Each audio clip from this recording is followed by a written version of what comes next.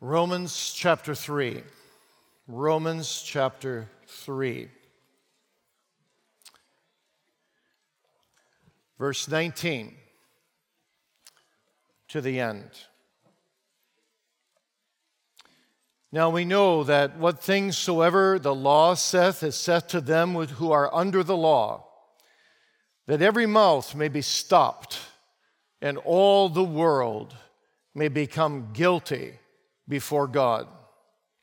Therefore, by the deeds of the law there shall no flesh be justified in his sight. For by the law is the knowledge of sin. But now the righteousness of God without the law is manifested, being witnessed by the law and the prophets, even the righteousness of God which is by faith of Jesus Christ, unto all and upon all them that believe.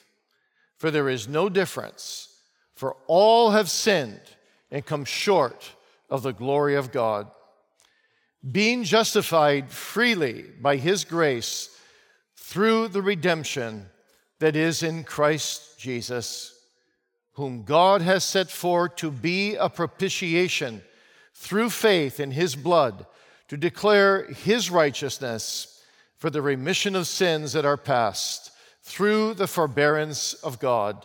To declare, I say, at this time his righteousness, that he might be just and the justifier of him which believeth in Jesus. Where is boasting then? It is excluded. By what law? Of works? Nay, but by the law of faith. Therefore we conclude that a man is justified by faith without the deeds of the law. Is he the God of the Jews only? Is he not also of the Gentiles? Yes, of the Gentiles also, seeing it is one God which shall justify the circumcision by faith and uncircumcision through faith. Do we then make void the law through faith? God forbid. Yea, we establish the law. Let's pray. Great God of heaven, as we speak in these moments, with the help and by the grace of thy Holy Spirit, of that grand doctrine of which Martin Luther said, the church stands or falls with it. And so do we as individuals. Justification by faith alone, in Christ alone, by grace alone, to the glory of God alone. Help us to expound these verses in a way that does justice, some stammering justice, to this grand and glorious doctrine. O God, be in our midst in these moments, and let thy kingdom come. Let saints be grounded afresh and come to appreciate the doctrine of justification more than ever before, and let the unsaved be saved and find all their hope in a justifying God through the justifying blood of his only begotten Son. We pray in Jesus' name. Amen. Justified man. Seems like an oxymoron after what we heard yesterday about man's depravity, about the extent, the magnitude of our sin. The rediscovery of this glorious doctrine, justified man, shook Europe in the 16th century. Just when Satan was hovering over Europe and saying, Europe is mine, God, by his Spirit, through astonishing light in the heart of Martin Luther, opened up the gospel in its biblical purity in justification by faith alone. The last 20, 30 years, this doctrine has been under attack again, as you well know.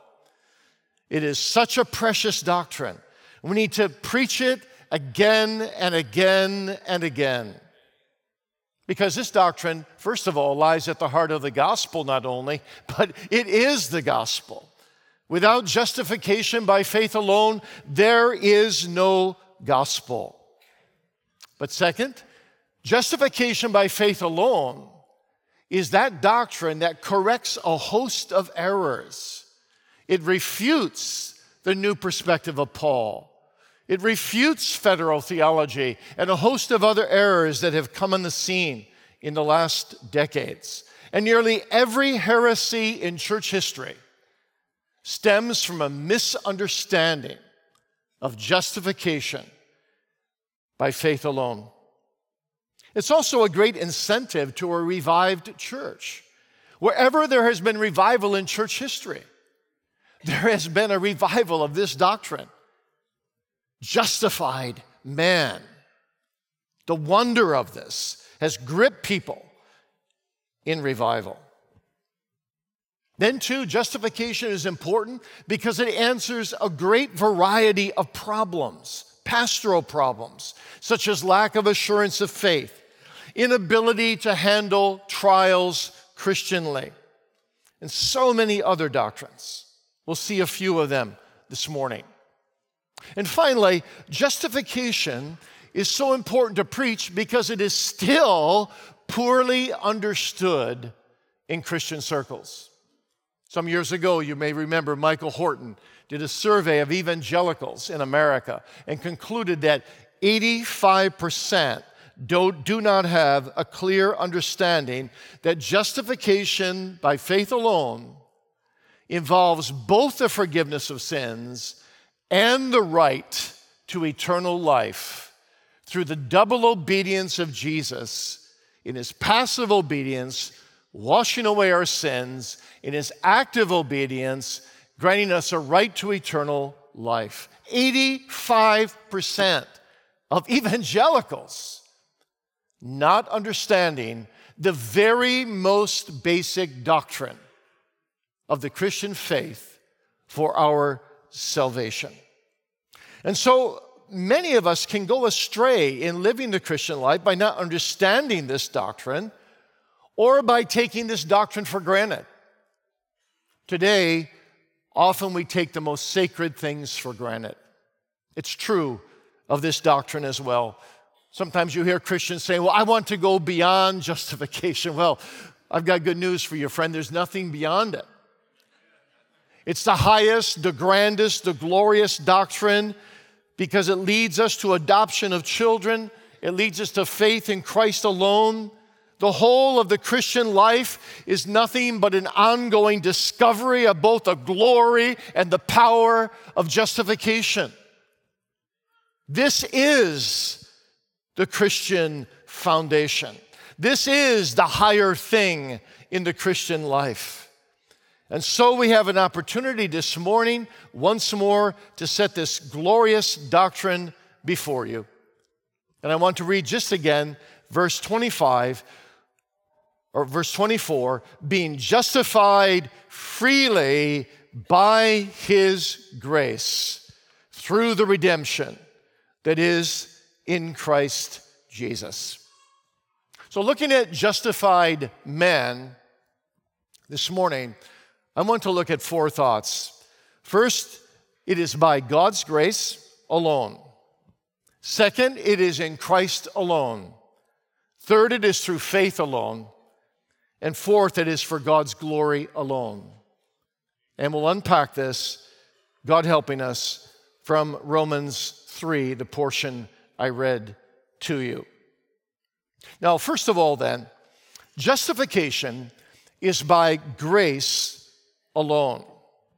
Why can we not be justified by any other way except the sheer, unmitigated grace of God, to which we can contribute absolutely nothing? Well, Paul's been spending 3 chapters telling us why. Romans 1, Romans 2, Romans 3, he concludes that every mouth must be stopped, 3:19, and all the world become guilty before God. That means you and me. And then verse 23, for all have sinned and come short of the glory of God. So Paul begins to unpack his glorious doctrine of justification by 3 preceding chapters in which he talks about the enormity of our sin, how tragic our sin is against a well-doing God.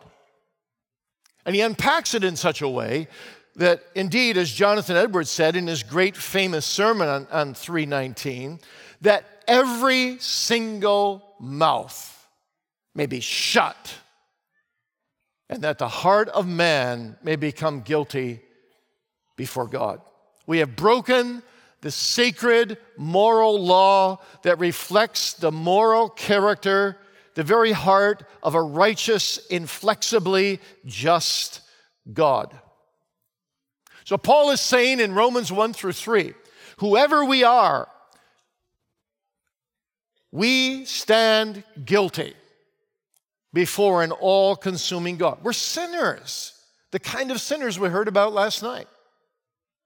And so the 10 Commandments, the essence of the moral law, condemn us. We've sinned against every one of those commandments thousands of times. Every moment we don't love God above all. Every moment we don't love our neighbors ourselves, which by nature is all the time.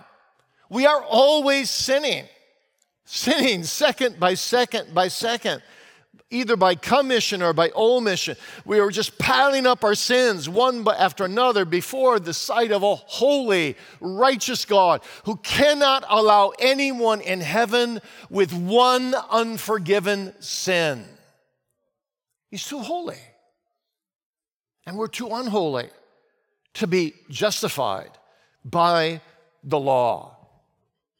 And so Paul belabors the point here over and over again. Without the law, or by the law, no man is justified. And yet, when the books are open on the great day, not only the gospel will be the touchstone, but also the law.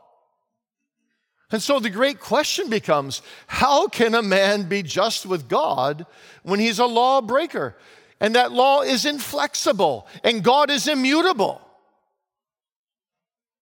You see, the whole point of Paul here in the first 3 chapters is to teach us that justification presupposes a prior status of condemnation. In other words, that to be truly aware of my justification in Christ alone, to truly embrace it and know it, I must know something of the magnitude of my sin. I must know that I deserve condemnation, experientially, in my own soul.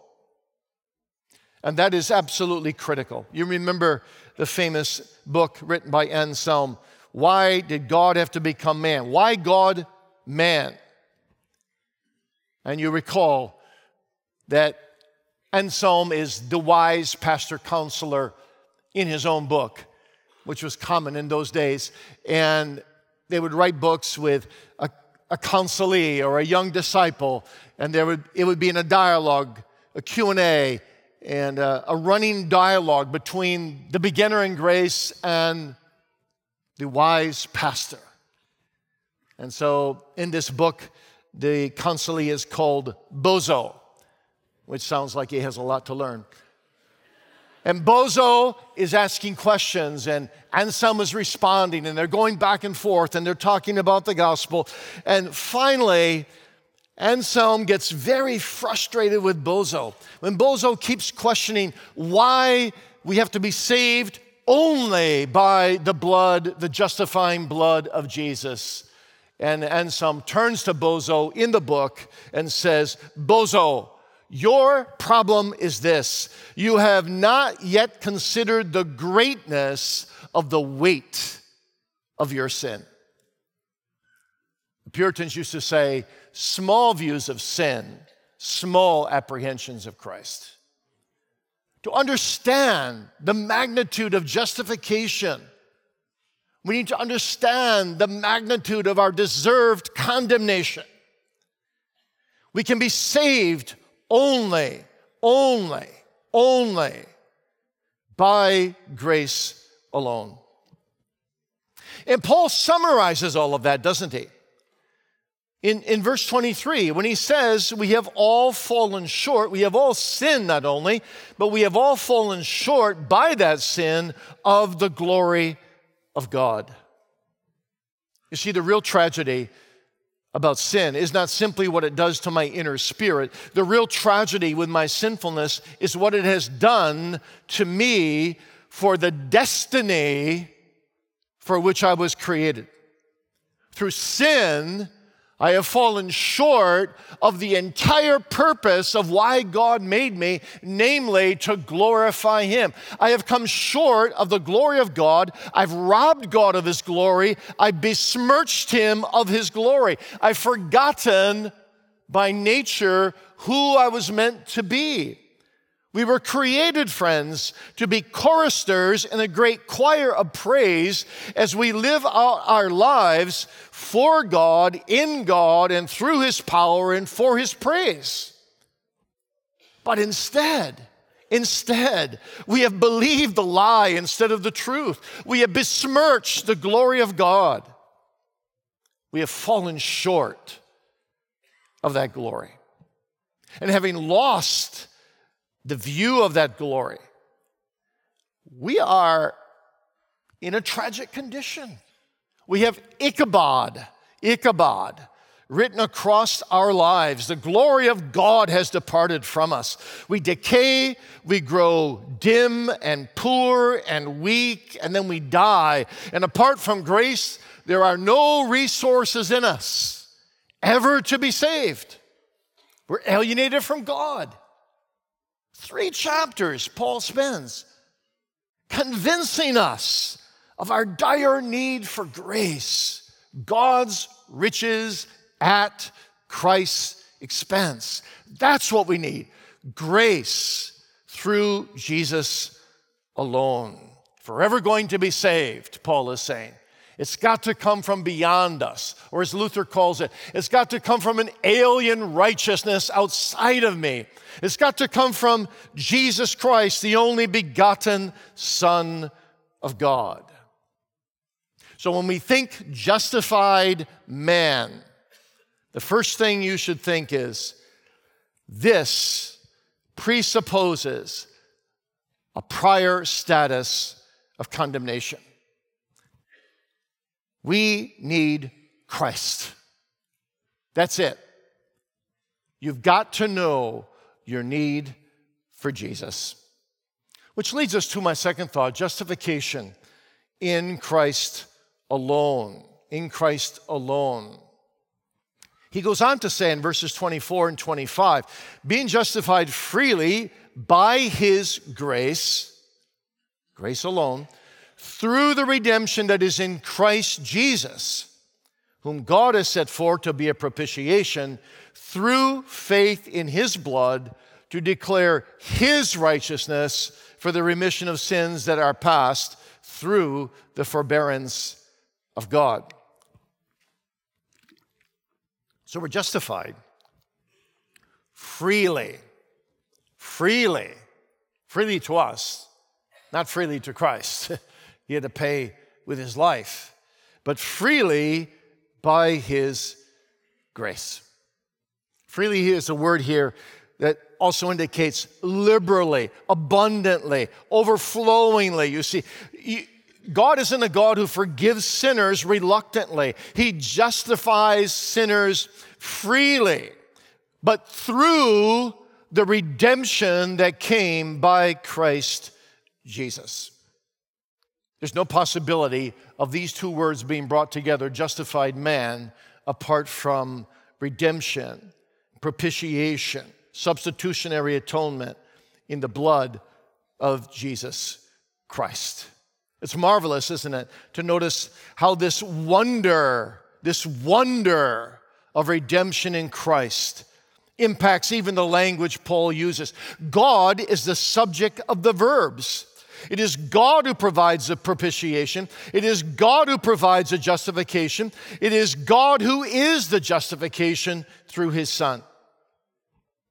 And Paul says that's through a propitiatory sacrifice. Now, you're aware of these different words and their nuances: expiation, the cleansing of sin away; propitiation, the appeasement of God's wrath and judgment. And Paul says that's what's lying at the heart. That's what's lying at the heart of our justification by grace. The wrath of God is turned away from us only because it's poured out upon his Son, and only because an infinite Son, who's also God of God, an infinite Son can only be the only one to please an infinite Father, an infinite Judge. You and I are just finite. Even if you could live perfectly from here all the way to the end of your life, you've besmirched the glory of God. Your life in God's sight is a train wreck apart from Jesus. There's no hope. You must be saved by Christ alone. The wrath of God can only be turned away through the propitiation of Jesus' blood. It's like the mercy seat in the Old Testament. It's as though Paul is saying that just as in the Old Testament, the place where justification might be found by an Old Testament sinner was the place where the blood of a substitutionary sacrifice was sprinkled in the presence of God Almighty in his holiness, so the real New Testament place of the ultimate forgiveness of our sins can only be found at the New Testament mercy seat, which is the cross of Calvary, where Jesus has given his blood, to which all the blood of bulls and goats and turtle doves through all the thousands of years was pointing. And that's why when he gave that blood completely and poured out his life and drank the bottom of the cup of the dregs of his Father's wrath, as soon as it was drunk completely, he could cry out, "It is finished." Tetelestai, one word. No word ever said in church history contains so much as that word. And in that one word, immediately, the Father reaches down with his holy judicial hands and rips the temple veil in twain from top to bottom. And all the Old Testament ceremonies are done. The blood has been shed. The satisfaction has been made. We are justified in Jesus Christ alone. So the only way our sin can be dealt with is by the agony and bloody sweat of Jesus, taking our death into the grave, tasting death for us, entering the lake of fire in its essence for us, going into the bottomless pit for us as our substitute, in our place as our head, suffering the wrath of a sin-hating God against us. The holy revulsion of a God who cannot look upon sin is now focused upon Calvary, where Jesus hangs in the naked flame of his holiness, because he's bearing your sin, dear believer, my sin, wounded for our transgressions. What an incredible gospel this is.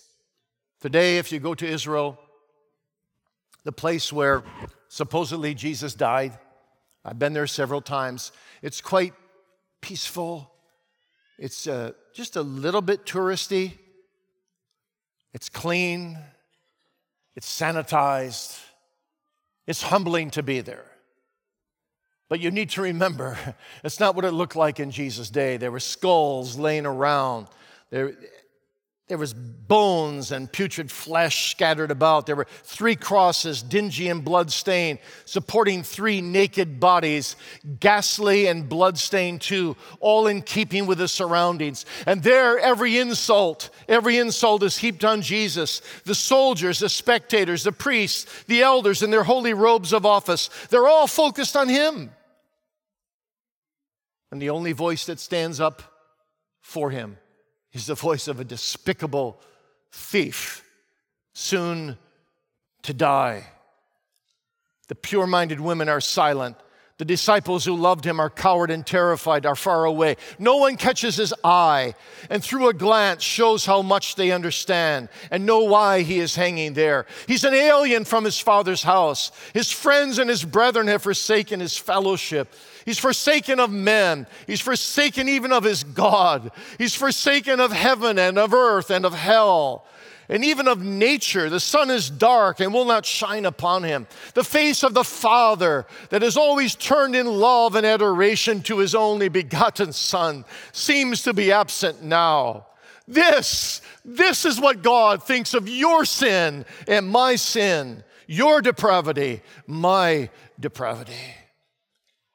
You see, sin is awesome in the face of Sinai's thunder and lightning, but sin is most bitter in the face of the red glass of Christ's suffering. The bridegroom has taken all the liabilities of his bride to himself. He's paying the wages of sin for her, down to the bottom, bitter last drop. He's abandoned to the cruel hands of the most merciless men on the planet. Even the very sun will not shine upon him.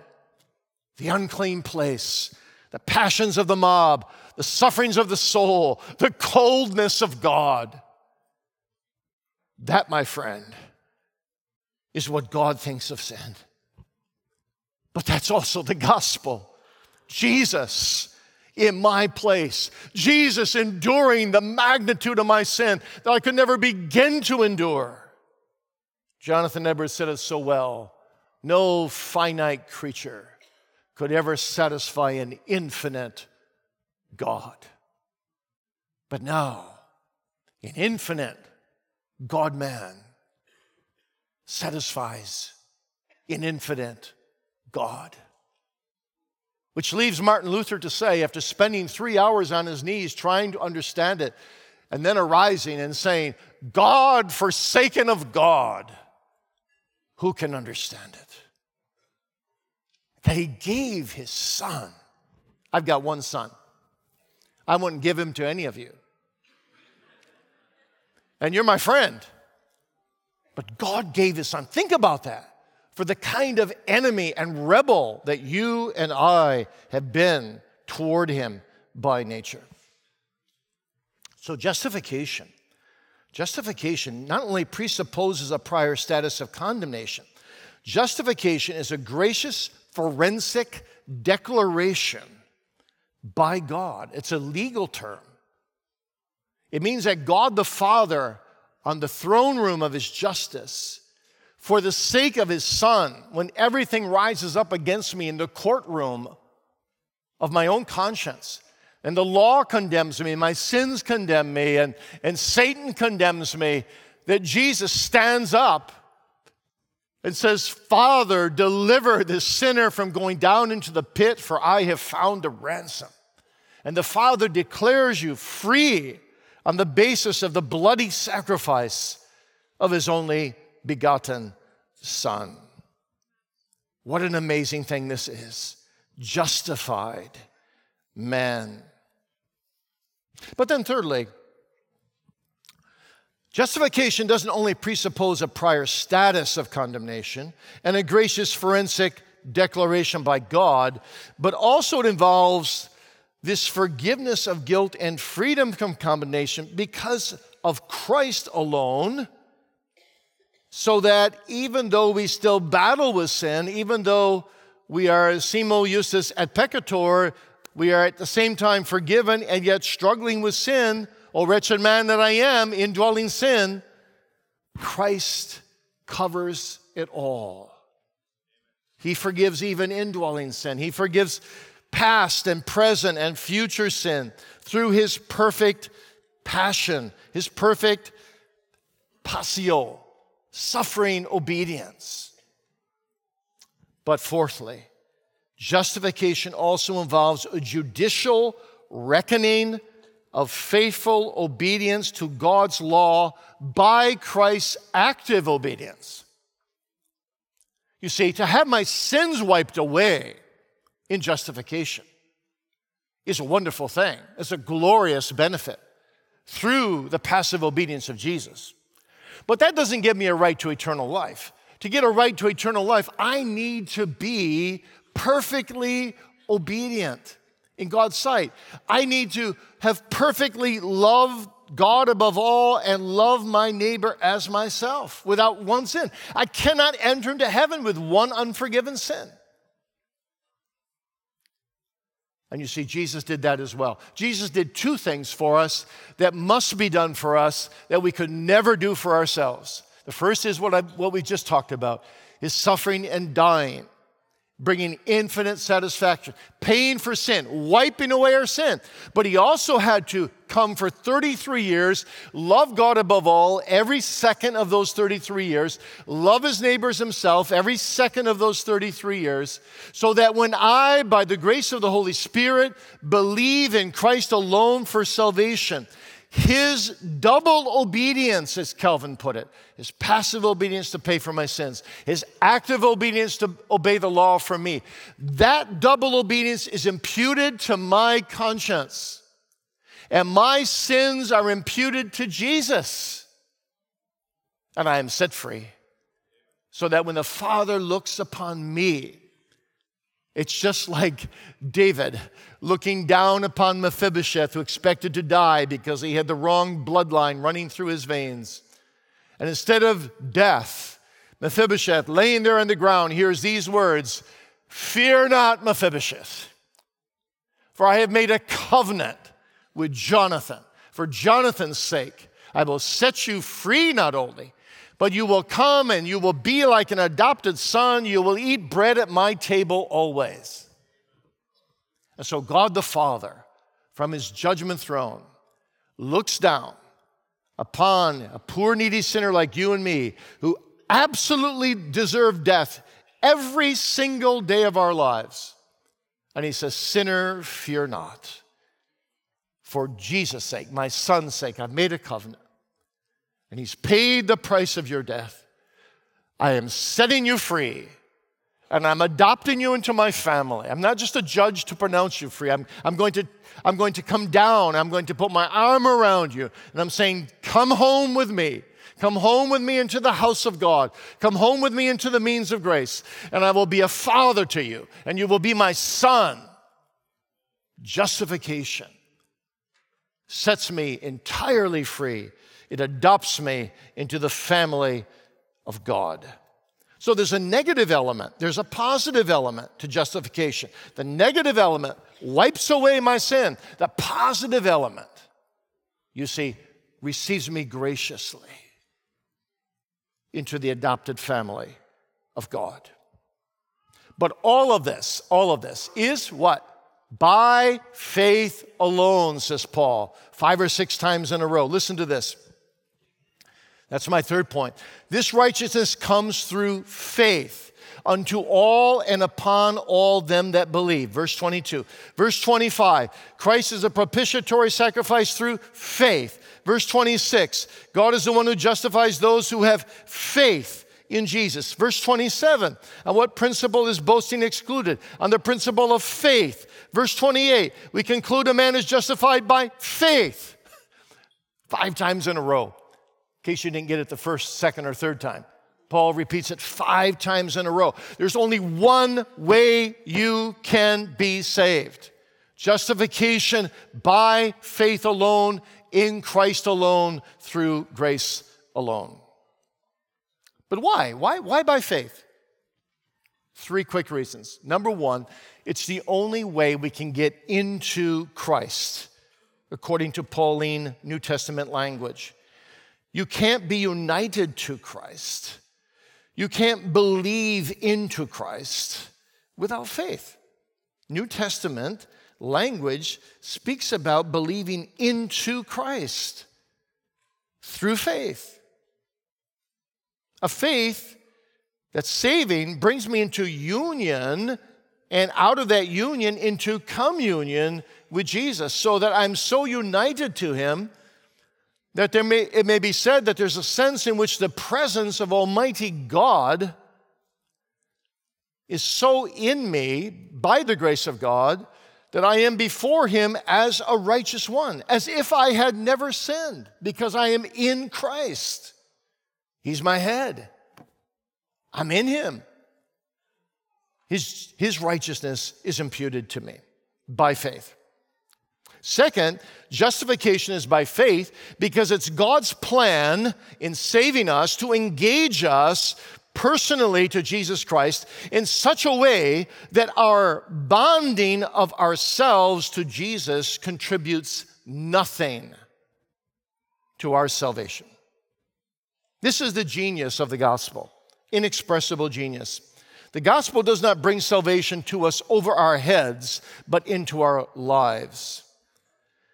Faith is by definition refusing to rely upon myself, but relying entirely upon him. That's why Matthew Henry said, of all the graces of God in salvation, faith is the greatest because faith has only one object, which is Jesus. So faith, you see, is that by which I live. The just, that was the breakthrough for Luther. The just shall live by faith. But how does that faith operate then? Well, we're not justified by faith in our faith, but we're justified by faith in Christ. In Christ.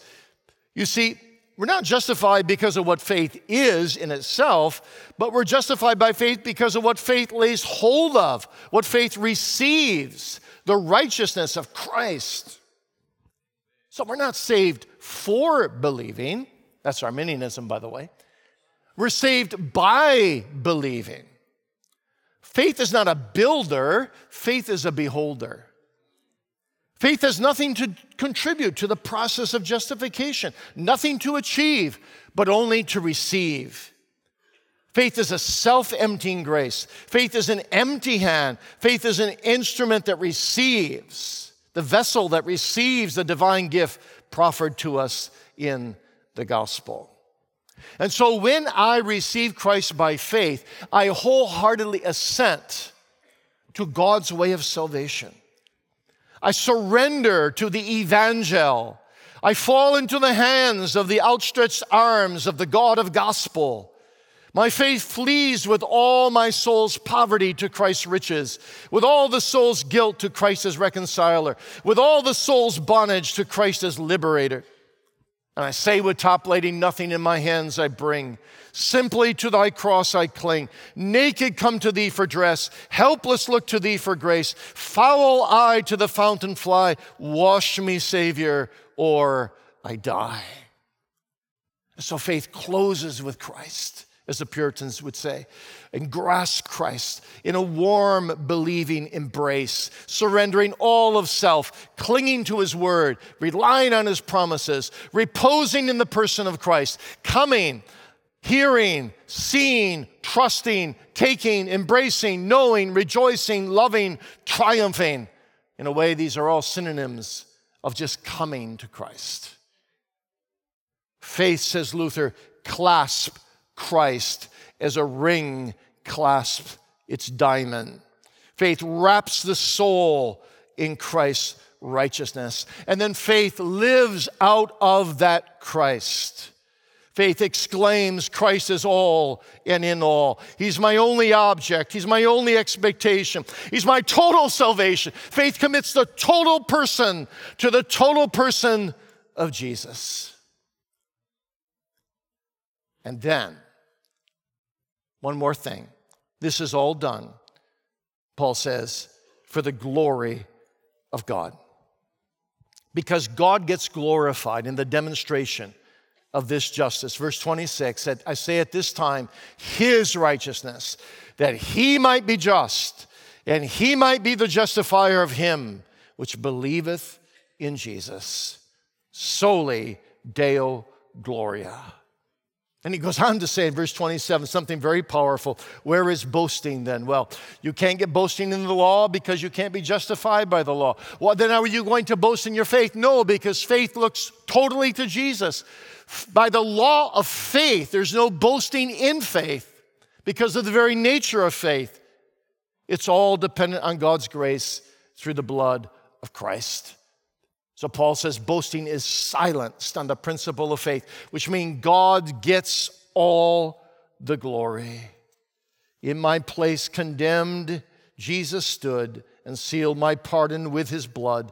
And faith in taking him says, hallelujah, what a Savior. So let me close with this. Justification means a lot of things to us as a Christian.